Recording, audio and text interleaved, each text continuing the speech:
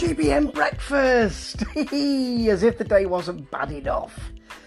And it's Paul, who's the London correspondent, isn't he? Although he's not really. He's an anchorman and a presenter and cleans up and does everything, I suppose. And Rosie. Rosie's done the whole week. Usually, McCoy and Kirsty only do 4 days.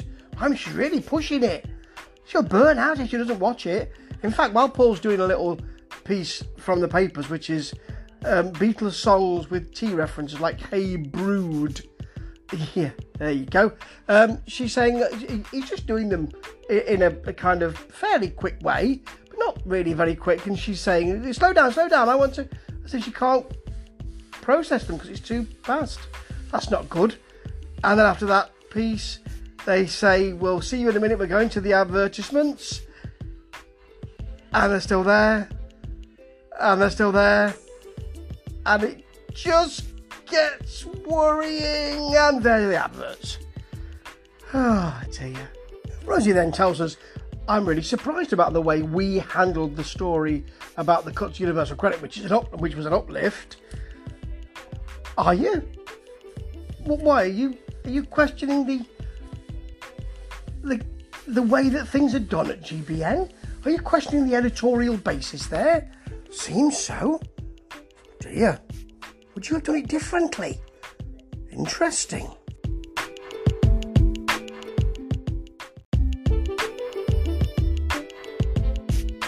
I have a gentleman on now to talk about the current situation. He's pictured in his home, in front of his books to show us how well read he is, I presume. Yes, look at all these books I've read, yes. And he's talking about dogs in distress. There's an item about dogs, and then we go on to the fuel crisis. So we see some pictures of pumps and things like that. They're moving pictures, so that's one up for GBN. However, while we're watching those, it says dogs in distress. Only after about, 10 seconds do we get fuel supply crisis. Come on, get it sorted. Maybe there's 2 or 3 buttons to press at once. Still, those gremlins are there, aren't they? Rosie's then telling us she can't say words with the IE on the end, like biscuity. Well, that's not a word, is it? So you'll be all right with that one. Your problem's solved. You don't really need to say biscuity or biscuitie, do you? You mean a Y on the end? Do you? What do you... Oh, it's terrible.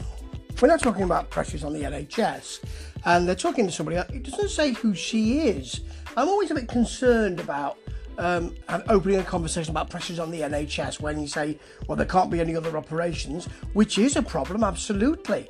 And they're saying that NHS, there's a poll out today saying the NHS are worried, or staff are worried about the pressure on them and pressure on performance and pressure on the service.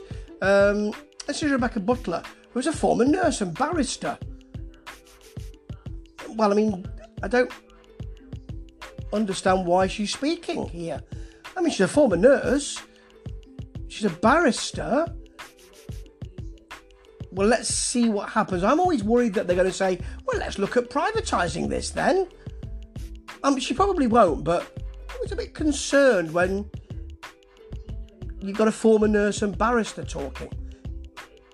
There are lots of former nurses out there. Well, we'll see what she says. There we go, massive structural problems. We're going to have to buy services from the private sector. So let's just see where this goes now. Paul says, well, there's a shortage of nurses. We've had that for years. I wonder why you left the profession. Obviously, he's expecting her to say because it was awful, or maybe he's expecting her to say that. She said, well, I left to study law. Well, that's fair enough, actually, isn't it? It's not the answer he wanted, but there you go. One of the things Rebecca does point out is that there's far more scrutiny now and far more work is done. And that's good, by the way. Yes, that's what I want to see on my NHS, in my NHS. So we will need more money and we will need more nurses to do that, won't we? In the NHS. She was actually okay. She actually had some insight, and that was good. But we're going to have to buy in more services. Well, that's the discussion stopped there, which was good, actually.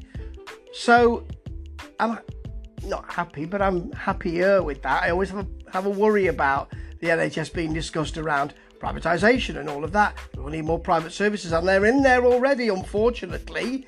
But there you go. So That was okay. And well done, Rebecca. That was good work. Blimey. This has surprised me. It is only one programme, one little bit in months of programming though. Yeah.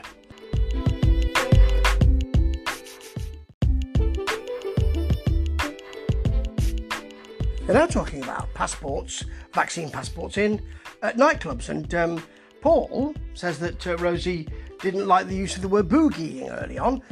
They talk about nightclubbing and clubbing, and he said, I don't like that word. Sounds like you're going out to kill seals. Sounds like clubbing seals, does it? Okay, well, that's certainly brought us down. Yeah, happy Friday, everyone. Unfortunately, I have to leave GB Breakfast before we get Josh Rom on to talk about the Diana musical, before he gets to add some energy to the whole place. You had such energy, it's marvellous to see you. Oh my God, thank goodness. That's the sort of thing that I believe Kirsty, the kind of way Kirsty reacts when he's on. And we got Rosie today and Paul. Paul's doing a lot of mugging for the camera. Ooh, yeah, ooh, doing a lot of that sort of stuff. Just to add a bit of kind of interest, I suppose, because we do need some interest. There was one small section which actually seemed okay. But that's one small section in months and months of programming. Oh dear. It still looks downbeat. It still looks dour. It still looks like they're just staggering on. It's staggering that this is still going. Ta-ta.